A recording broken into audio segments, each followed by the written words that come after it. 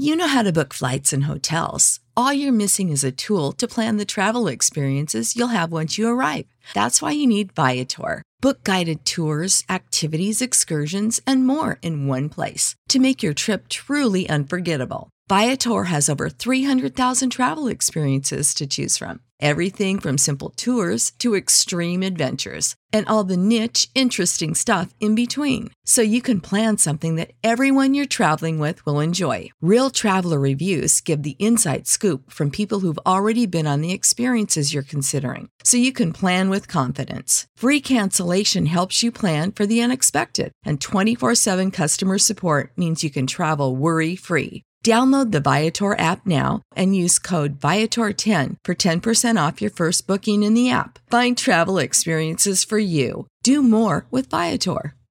Prescription products require completion of an online medication consultation with an independent healthcare provider through the LifeMD platform and are only available if prescribed. Subscription required. Individual results may vary. Additional restrictions apply at lifemd.com. Read all warnings before using GLP-1s. Side effects may include a risk of thyroid C-cell tumors. Do not use GLP-1s if you or your family have a history of thyroid cancer. If you've struggled for years to lose weight and have given up hope, did you know you can now access GLP-1 prescription medications through LifeMD? LifeMD is now offering eligible patients online access to GLP-1s, the breakthrough prescription medication that can help you lose body fat and weight. Listen to what people are saying. You just take your shot. It doesn't feel like you're on a diet. What I wasn't expecting it to do was to shut off the food noise. This was life-altering, and if I can do it, I feel like anybody can do it. And here's the best part. Your insurance may cover 100% of the cost of your medication. So go to TryLifeMD.com to have your eligibility checked right now. Get started today at TryLifeMD.com. That's TryLifeMD.com. We are about to break the surly bonds of gravity and punch the face of God. Left Jab Productions present Edge of Sports Radio, where sports and politics collide. And now your host, Dave Zirin. The Schmata Kid. Boom!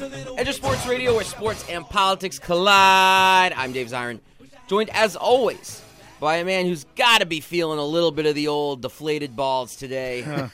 His name is Dan Baker. DB, you thought we could retire these jokes, but every time we think we're out, Tom Brady pulls us back in. I probably thought we were probably done. You can't be, though. Not when Ted Wells puts out a report almost 3 times as long as the Justice Department report on the killing of Mike Brown in Ferguson. When you live in a world where that happens, the deflated balls return.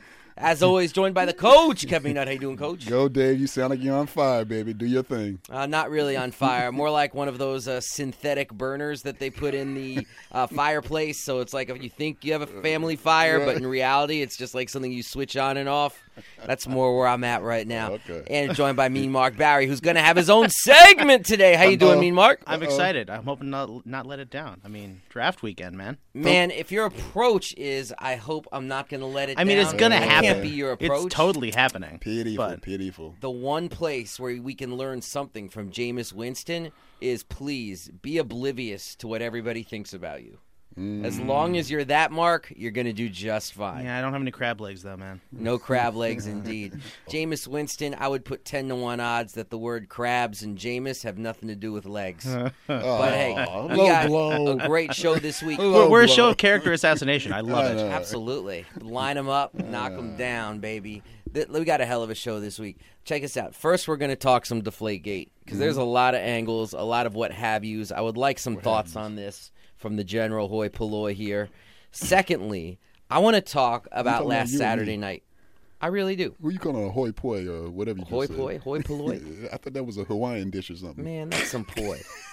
Man, the only thing you know about Hawaii is when you come in here and you sneak out some tiny bubbles. If you catch my drift. I know I don't. Wow. I lost that one too. Someone light a match. Wow. The second thing is we're going to talk about last Saturday night. Mayweather-Pacquiao, why I didn't watch, why I almost watched it. It's a hell of a story. Can't wait to talk to y'all about that. Right? I want to hear that and one. Then, I boycotted, as you well know. I said that last week. So. And then Mean Mark, talking draft. All right. Thumbs up, thumbs down, Mark? We'll be back after this. I got you. Edge of Sports Radio with Dave Zirin will return after this. I am disappointed in the way this entire matter has been handled and reported upon. We expect hard facts as opposed to circumstantial leaked evidence to drive the conclusion of this investigation. Dave Zirin returns on Edge of Sports Radio, where sports and politics collide. Boom, we're back here in Edge of Sports Radio. If you hear that voice, you know it is excitement personified time. That would be the owner of the New England Patriots, Bob Kraft, a person who stands astride the organization that is at the top of the NFL world, a man who is BFFs with Roger Goodell, and a man who right now is standing above another scandal against his highly besmirched franchise. A couple of observations about Deflategate, Ted Wells' 243-page report. First and foremost, I had this vision last night of a group of very cute kids, mostly living in the south side of Chicago, who used to play for a team called Jackie Robinson West, turning to their mothers and fathers and saying, "Mama, Papa, does this mean that the Patriots will lose their title too?" And their parents looking at him and saying, "No, son, this is America.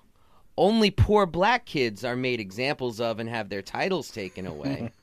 Billion-dollar corporations get to keep their titles, but they do get long reports and mean press conferences. But no, they'll keep their title. Don't you worry."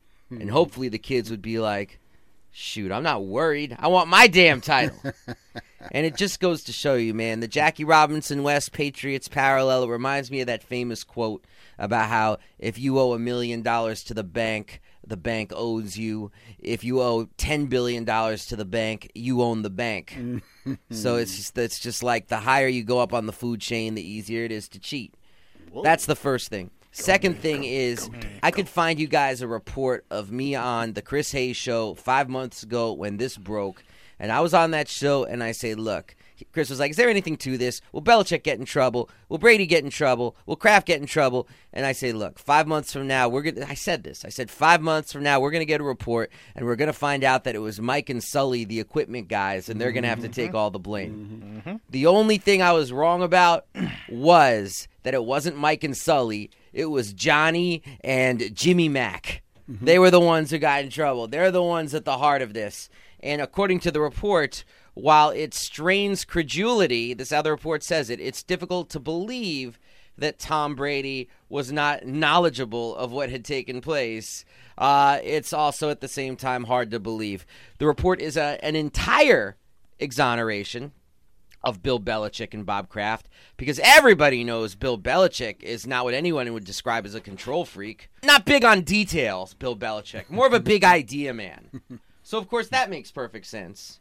And Tom Brady, my God, using his wealth, using his fame, using the fact that he's married to Giselle to make Jimmy Mack and Johnny first love him, and then, according to these text messages, kind of think he's a bit of a douche. And it runs the Good Will Hunting gamut. Like, at first they're like, my boy Tom is wicked smart. And by the end they're like, Tom, man, what a jerk that guy is. Because they knew he was using them. And that's exactly what he did, and he's trying to use them now. He's not only throwing them under the bus, he's throwing them under the bus, rolling back, rolling forward, saying he doesn't even know one of them. He's like, who? Jimmy, who? I don't know these people. And the entire thing, I think, makes Tom Brady stink to high heaven. It's one of those things where, because of this report whitewashes his direct involvement, but it also leaves stink on him at the same time. And I think with this report also, it finally answers a question that I think a lot of us had when it first broke. Because it seemed like small potatoes when it first broke. And it also seemed like the sort of thing that every quarterback does. You heard a lot of Patriots defenders say that everybody does this, everybody does this. But the report reveals a couple of things that makes it, to me, transcend that everybody does it type thing, and answers the question about why so many people in the NFL got so mad about this. Because that was the thing to me that was kind of interesting, because usually NFL players make the police look like blabbermouths. Like the thin blue line that exists in the NFL is pretty damn intense. Jameis Winston has off-the-field problems and maturity issues. They'll do anything to defend one of their own without calling things as they are. You had Mark Brunell crying on TV. You had Ray Lewis saying every title is tainted. You don't just have that usually, particularly on Brunell. That was the one where I was like, whoa, you don't have NFL players say things like this. And this report, it just makes you realize like how much the Patriots are viewed throughout the league as people who play it sketchy. One of the things that the report revealed that I thought was actually newsworthy was that the GM of the Colts, Ryan Gregson, said before the AFC Championship game, I want these balls checked. And they didn't do it till halftime. So it's like everybody had their eyes on them anyway. And it strains credulity, frankly, that the Patriots didn't know that Gregson put in that request. So then it speaks to the arrogance of the Patriots themselves. Like the idea that it's their world, their law, their land, and they'll do what they want. And guess what? They're going to pay a price for this. I don't know what the price is going to be, but they're going to pay a price. And I have a question for Mark about that price. But before I do, I want to throw it to you, Coach. Any thought on Deflategate, on the double standards and cheating that exist in this world, and on all the blase-blah that comes out of this small scandal that I think is probably evocative of something far bigger? Yeah. Well, my referee takes over. Referee for 30 years. And so you have the rule, which was broken, and a penalty is coming. But the fact that, and people want to use the score, it doesn't matter. The Patriots won 81-3. It's immaterial. It is the intent. That's first thing. All right. I totally agree, by the way. Right. Now, and what the do you score think, argument is such BS to me. I hate that argument. Go ahead. Whether you think it is insignificant or Tom Brady is a HOF, when I say insignificant, the fact that it's a deflating of football. That's immaterial because Tom Brady is a Hall of Fame quarterback with 6 Super Bowl appearances and 4 titles. So it was important to him. Mm-hmm. And he knows more than us sitting here ranting from our couch. And here's something that people aren't talking about. This has been done before because there's no way you decide that I want the balls deflated before a AFC Championship game. Right. You don't know where you want it. You don't know how you want it. So this has. Well, Brady was intimately part of the change in 2007, where home teams were allowed to sort of manage their own balls this way. Like he was a lobbyer amongst the NFL competition committee almost 10 years ago to do this. Right. And so for then him to say that deflation, that's not something he thinks about too much. Right. Another one of those, gee, Tom, how long is your nose now? Yep. And the fact that you're going to say, okay, the technicians or the managers did it on their own. Oh, before an AFC championship, they're arbitrarily going to do this on their own. That's crazy.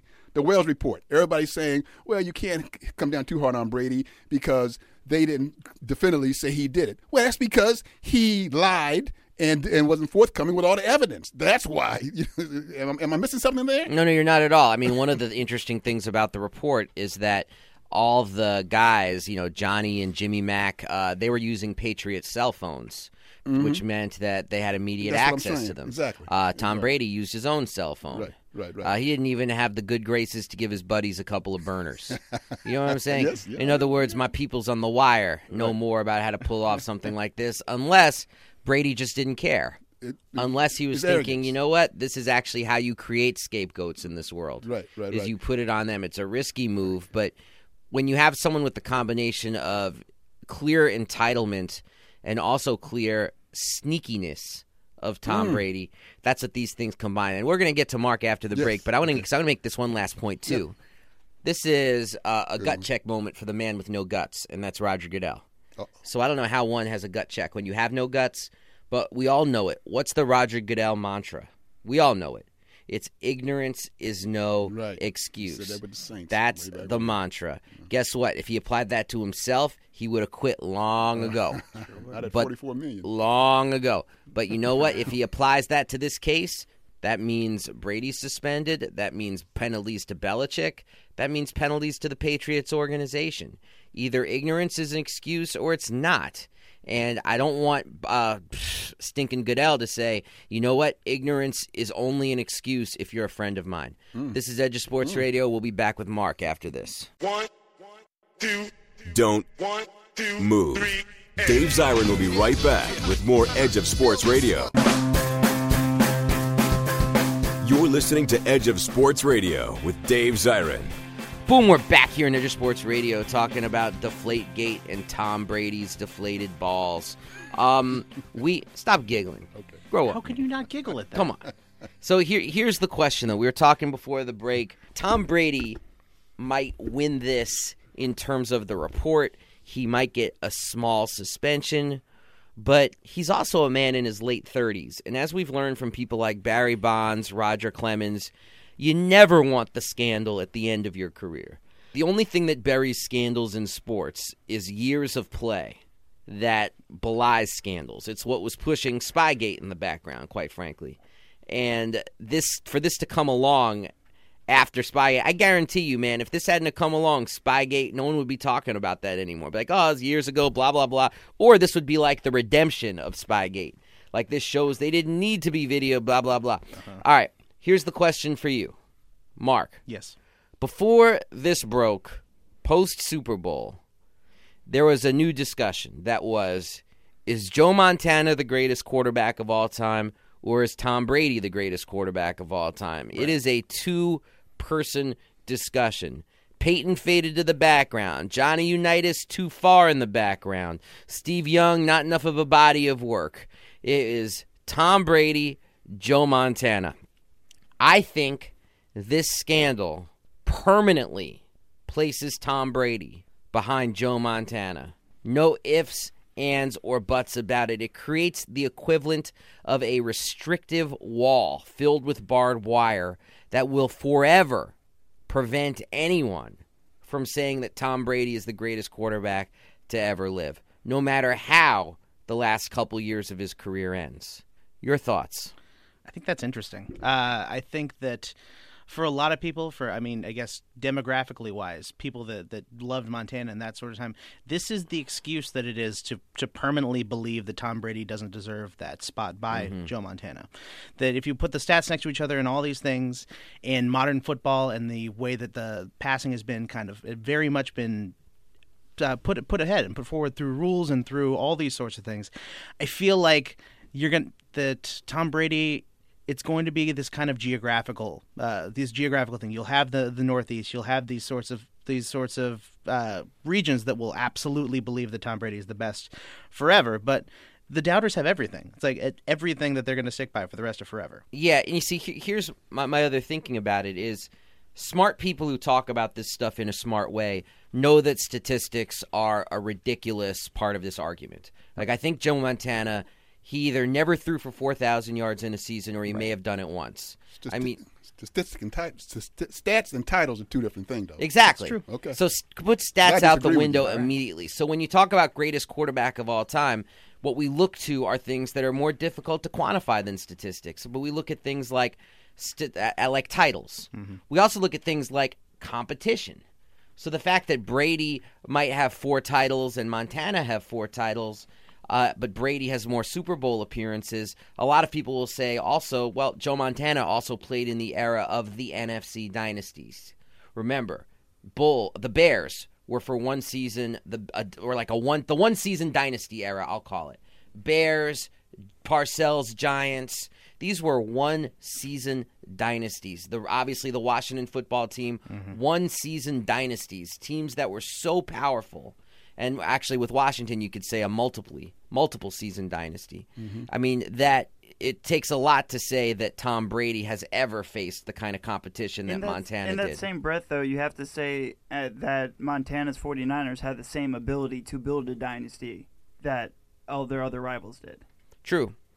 No, and that's a part of the factor, too, is that you factor in the ways in which Eddie DeBartolo, the owner of the 49ers, was hardly Mr. Clean either in terms of how he ran his operation, and that they could pay as much money as they wanted to load up in a way that the Patriots didn't, which makes the Patriots' accomplishment. So here's the way I'll distinguish it. I will say that the Patriots' accomplishment this decade, and I say this as someone who's got a lot of problems with the Patriots, big surprise, the Patriots' accomplishment in the last decade far exceeds the accomplishment of the 49ers in the 80s. It's one of the most impressive things in professional sports. Absolutely. Far exceeds it, given parity, given the salary cap. But if you're talking about who is better, game on the line, delivering that ball where it had to be for winning time, shoot, are you going to give it to Cool Joe Montana or are you going to give it to deflated balls Brady? You are so flawed on this. Your question is, matter of fact, you have answered your own question. You just don't realize it. And I'm going to show you why by quoting your favorite athlete of all time, second to Muhammad Ali. Yeah, who is that? Now, because what you just said about legacy, this is driving me up a wall about legacy. It's all going to be in the eye of the beholder, which Mark just said, and what you just said by saying the time and who he played against and the competition and all this garbage. When it boils down to, if Brady gets 5 titles or 6, he's got 5 titles or 6, and Montana's got 4. By the way, you didn't mention Bradshaw with 4. Did he have 4? Yeah, he sure did. Okay. 4. Yeah, he got 4. Now, here is the deal, and this is your man said this. Bill Russell, the greatest team winner of all times, said, championships are documented history. Yes. So, if Brady has 4, if he gets another one 5 or 6, that's documented history, can't be changed. All this stuff about legacy, where is that on the field? Where is that but somebody's opinion, yours, Mark's, mine? Well, first of all, these opinions, on one level, it's barroom conversation, it's blase, blah, blather. But these are also kind of unofficial titles that really do matter. What is the unofficial title? The unofficial title of who is the consensus greatest quarterback of all time. That's a big deal. Like, who is the consensus greatest basketball player of all time? That's a big deal. Like, when people said unequivocally, when the consensus formed that Michael Jordan was the greatest player of all time, even though Bill Russell has more than twice as many championships as Michael Jordan, that was kind of a big deal. And that when that consensus actually formed and took shape, to the point of which you are arguing against what I would call history to say, and you are arguing against consensus to say Michael Jordan's not the greatest basketball player of all time. It is a counter-consensus position. So whoever holds that, there's real power in being thought of as the GOAT. There is a real cultural cachet. There is a historical cachet. That's why Muhammad Ali, when he came out with his definitive, incredibly, I thought, over-the-top, coffin-sized book that was put out a few years back, it cost like $1,000. The name of it was GOAT. Greatest of all time. Right. But here, it's like you said, it's radio show conversation and it's discussion. In the end game, and this is why Bill Russell never gave out autographs. And I'm telling a story for our fans. Never gave out autographs until late in his career when he finally went into the Hall of Fame.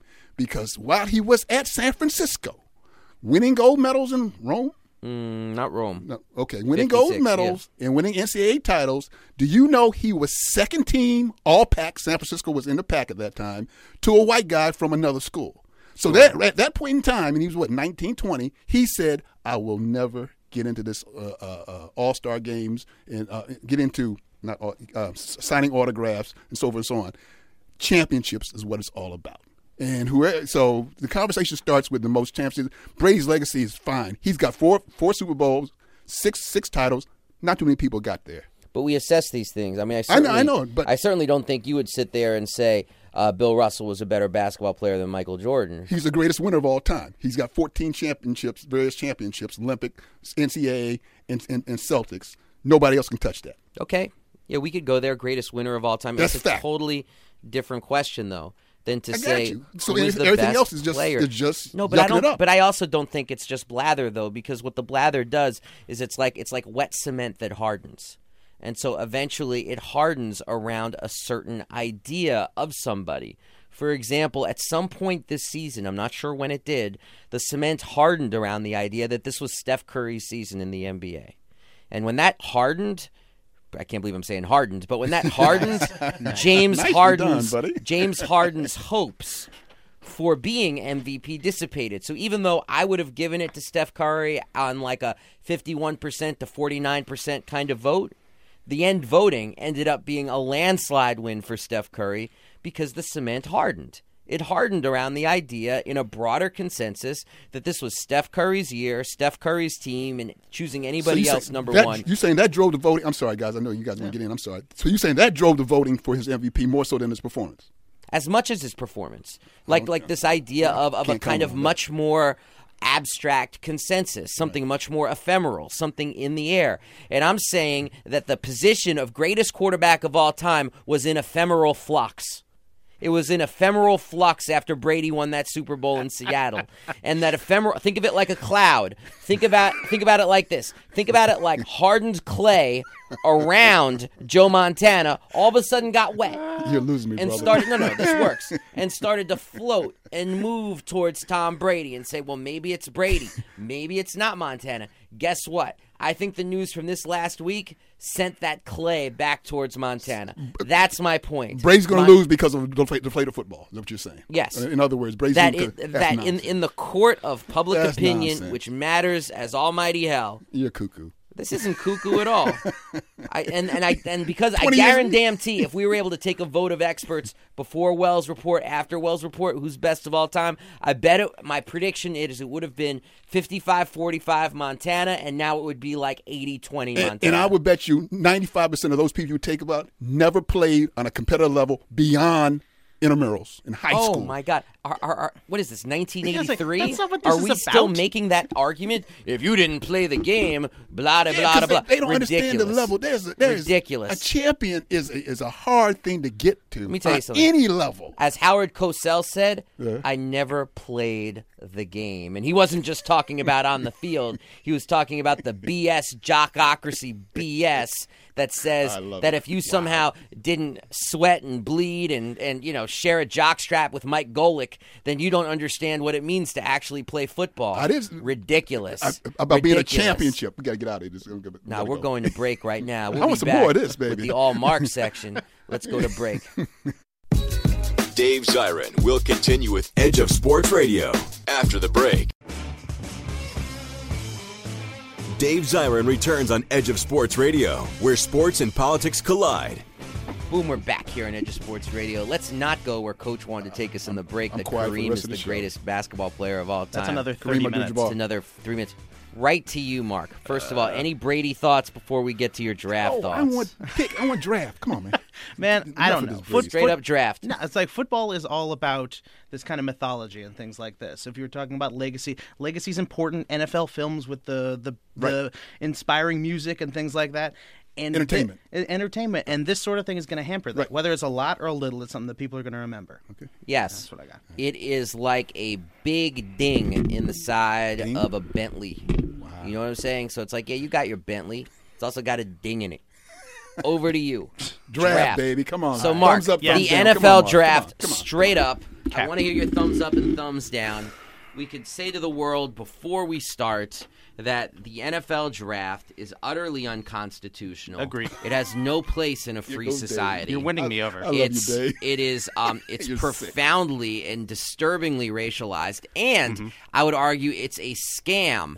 An absolute scam meant to protect the jobs of millionaire NFL executives. Because if there's one thing we should know from the National Football League, in the case, except for profound exceptions, and those deceptions have exceptions, and those exceptions have names like Andrew Luck, Deion Sanders, Barry Sanders, there is no such thing as a sure thing.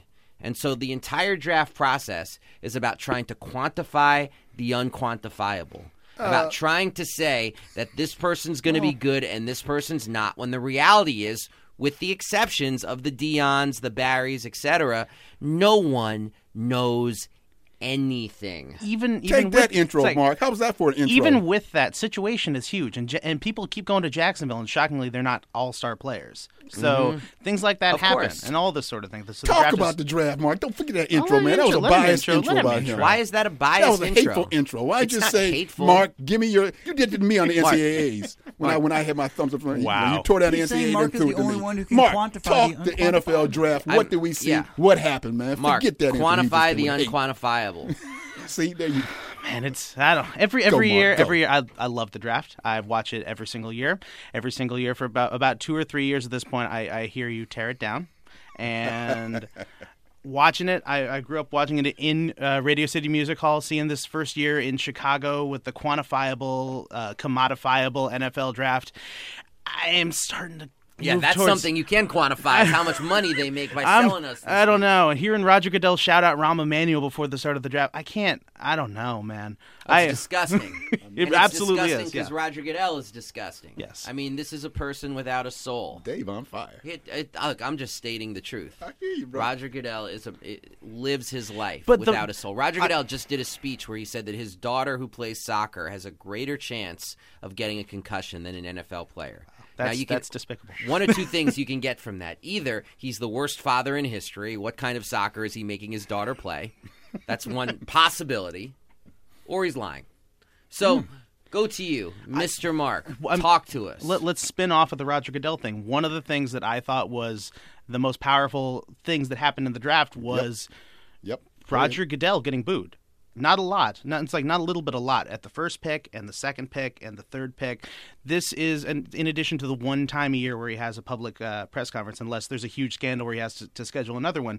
Roger Goodell is in this hermetically sealed bubble where he doesn't have outside criticism, where the public can't go through and talk and voice their concerns to him, except for the draft. And honestly, there were some cheers because, NFL fans and things like that, but I was surprised and really pleased at the amount of boos, not just at the beginning, but constantly Goodell got every single time he walked up to that podium. Well, you and I both know that it's an NFL draft tradition to boo the commissioner. Did you feel like this year there were more boos than a typical year? Absolutely. Okay, just wanted to be clear about that. What about him botching Mariota's name? Well, I mean, he apologized. How does he do not? I don't know. He apologized. He just win the Heisman Trophy? Mariota, number two pick. How can he be? He apologized for that. He also butchered Philip after the first round. Oh, did he also botched Philip Dorsett, the first round pick of the Colts name, and he didn't apologize for that one though. What did he call him? Dorsett. Maybe you know what that might be. Tony Dorsett's life has been destroyed through his experience in the NFL. Maybe he is so pushed Tony Dorsett and Tony Dorsett's experience out of his brain, he can only say Dorsett. This is what you're pulling out of this? That's what I'm pulling out. Okay, all right. That's what I'm absolutely. So talk to me, sir. People want to know who won the draft, Mark. How did the team do? Who won? Who lost? Thumbs up, thumbs down, baby. Come on. It's like one. Nobody knows. That's the easiest way to say it. It's like nobody knows who won the draft. I can tell you some things that I liked and some things I didn't like about it. Yeah, what did you like and not like? All right. Let's say I was personally shocked that the Rams made Todd Gurley a first-round pick with the number 10 pick of the draft. They came into it with three supposedly very good running backs. I'm a huge Trey Mason fan. With Trey Mason, with Zach Stacy, with Benny Cunningham, all of which have had success in that system. They draft Todd Gurley, number 10 pick in the draft. After going through and watching some tape, I amend my previous statement and say that I think Gurley, when healthy, is a better college running back than Adrian Peterson was as a running back. So I think he has the ability to be very good. And the Rams have gone through and, in addition to drafting Gurley with the number 10 pick, they drafted 4 offensive linemen because their offensive line is terrible. It's like that's a lot of the reason that nobody was able to run there. But they draft a position where they have one of strength. They have Nick Foles, who's not an NFL quarterback, especially not in that system. And they trade away Zach Stacy for a 7th-round pick. I don't think after Stacy demanded it, though. Yeah, of course. Possibly so, but he's the number 4 running back in that depth chart. He was going to force his way out. Honest question, am I overvaluing Trey Mason? Maybe because his father was in De La Soul, but I'm like, why would they draft? That was my first thought, is why do you draft Todd Gurley if you have Trey Mason? Trey Mason was in the discussion for Rookie of the Year in terms of offensively. He was very good, and I think he could have been very good as well, but they went with the big name. Seems to me like a dime store, cheap-ass effort to get an identity. That's what it seems like to me. Jeff Fisher wants a power running team. That's absolutely what he wants. Yeah. So let's run Todd Gurley into the ground like he did Eddie George. Well, they don't have any wide receivers, so. Or offensive line. Tavon Austin? Is that a wide receiver? He's fast. He's a lesser Percy Harvin, which sounds worse and worse every day. Yeah, it sure does. All right, other things you liked or didn't like. All right, I think that the Jets won out again by getting Leonard Williams, sliding to the number 6 pick of the draft. He was projected by a lot of people. Mel Kiper is the number 1 player in the draft. Not just Kiper. And a lot of people. It's like he eventually fell for 2 for McShay, but it was interesting watching Williams slip while Dante Fowler very much rose in terms of both being defensive ends. Williams was more of a power guy and Fowler was more of a speed guy. I think that their kind of destinies will be intertwined in the future. They'll look at see who rises and who falls, and there'll be a lot of reflection on that. My concern as a Jets fan, and other people have said this, is that the Jets are drafting him at probably the one place on the football field where they're stacked. Probably so. With Muhammad Wilkerson, Sheldon Richardson. So the question I have for you is, because I don't know enough to answer, does Todd Bowles, I keep talking about him as being this defensive wizard, does he have the kind of system that could make use of all of these people, or is this going to be a frustrated Leonard Williams on the bench?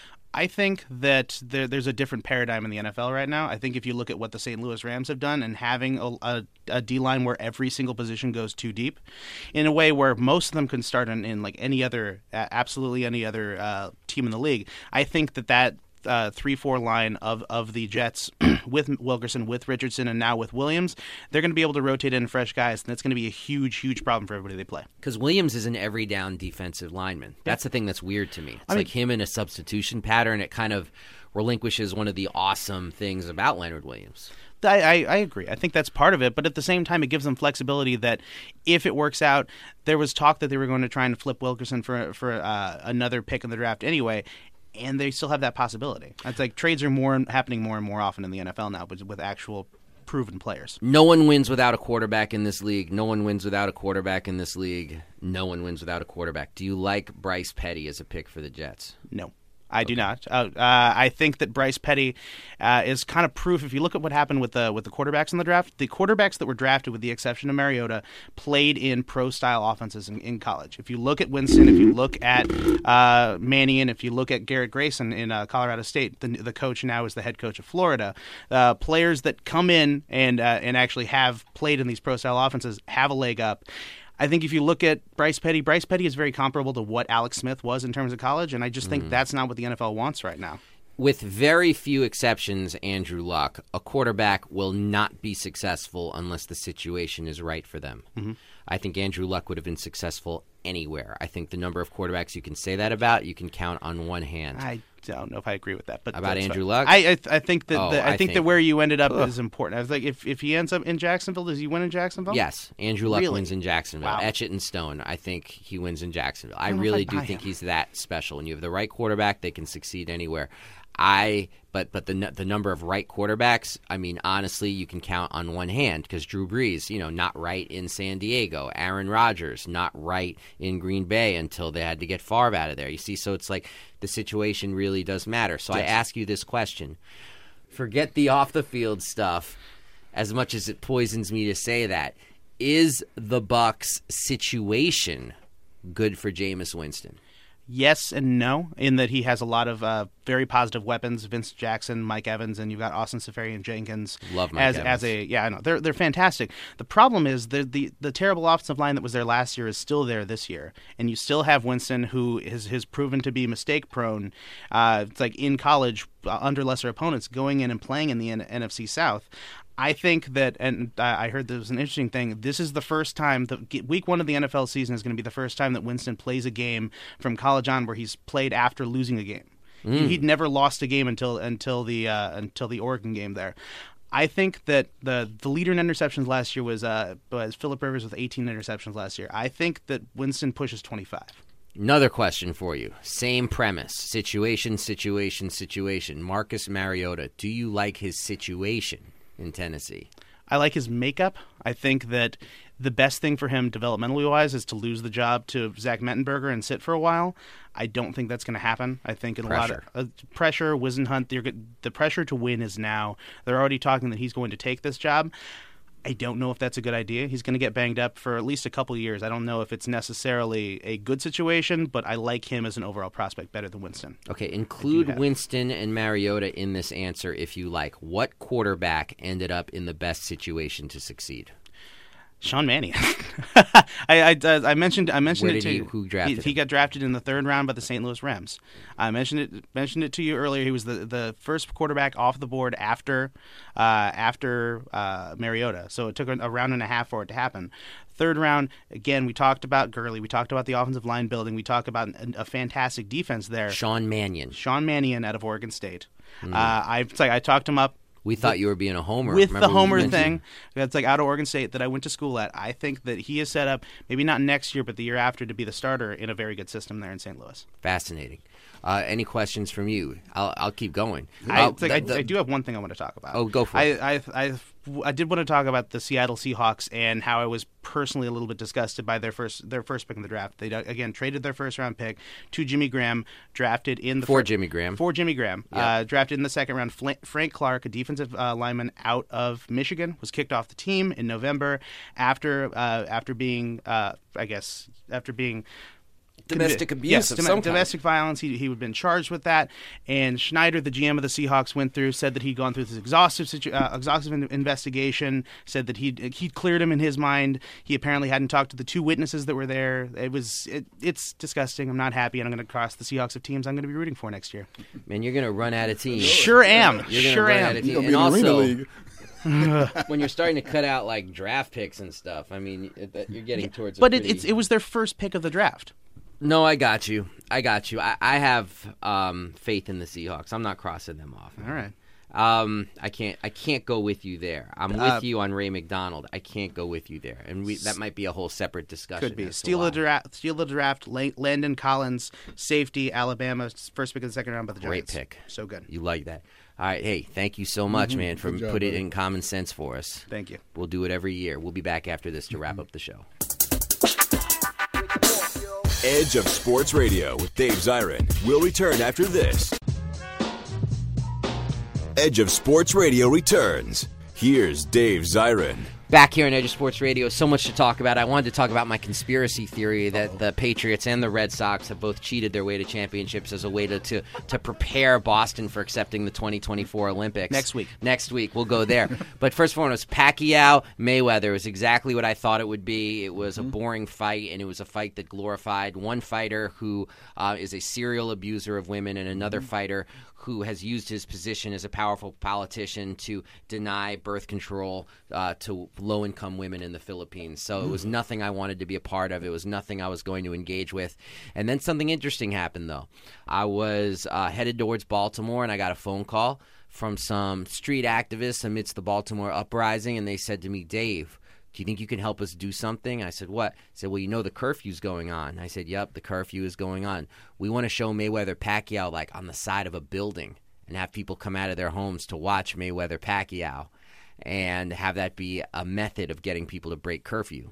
I put hours into this project, trying to find an industrial projector, trying to find the right kind of building in Baltimore, this, that, and the other. It eventually got kiboshed for two reasons. First, I was on edge about doing it, and I was probably not going to do it because there's an organization in Baltimore that does a lot of the work, and they approached me, and they said that they didn't want people from outside the community doing stunts that might get people in trouble. And I said, hey, community always makes the first call. If you don't want this done, I won't do it. And as I was trying to find the people who they were talking about to explain to them their position, they all got arrested at like 10:01 for breaking the curfew. Like there was, I mean, and this is because, they had just gone public the previous day with the charges, Marilyn Mosby, the prosecutor, and the police were not playing. The police just arrested everybody, including our friend Charles Modiano. Shout out Modi, had to spend the night in prison using a piece of bread as a pillow. No, Don Lemon, that's not funny. I know you think it is, but it's not. So this is what we were dealing with. And so I actually did end up almost watching the fight on the side of a building in Baltimore. Probably best for all concerns that it didn't happen, but it was funny to me that after all my boycott talk, that the uprising almost brought it to full. So that's my story. It obviously has a lot more ins, outs, and what haves you. Maybe for next week we'll talk it. For all my peoples here, I'm Dave Zirin. We are out of here. Peace. Edge of Sports Radio, where sports and politics collide. Tune in next week and go to edgeofsports.com. You know how to book flights and hotels. All you're missing is a tool to plan the travel experiences you'll have once you arrive. That's why you need Viator. Book guided tours, excursions, and more in one place. There are over 300,000 travel experiences to choose from, so you can find something for everyone. And Viator offers free cancellation and 24/7 customer support for worry-free travel. Download the Viator app now and use code Viator10 for 10% off your first booking in the app. Find travel experiences for you. Do more with Viator. For the ones who work hard to ensure their crew can always go the extra mile, and the ones who get in early so everyone can go home on time, there's Grainger, offering professional-grade supplies backed by product experts so you can quickly and easily find what you need. Plus, you can count on access to a committed team ready to go the extra mile for you. Call, click Grainger.com, or just stop by. Grainger, for the ones who get it done.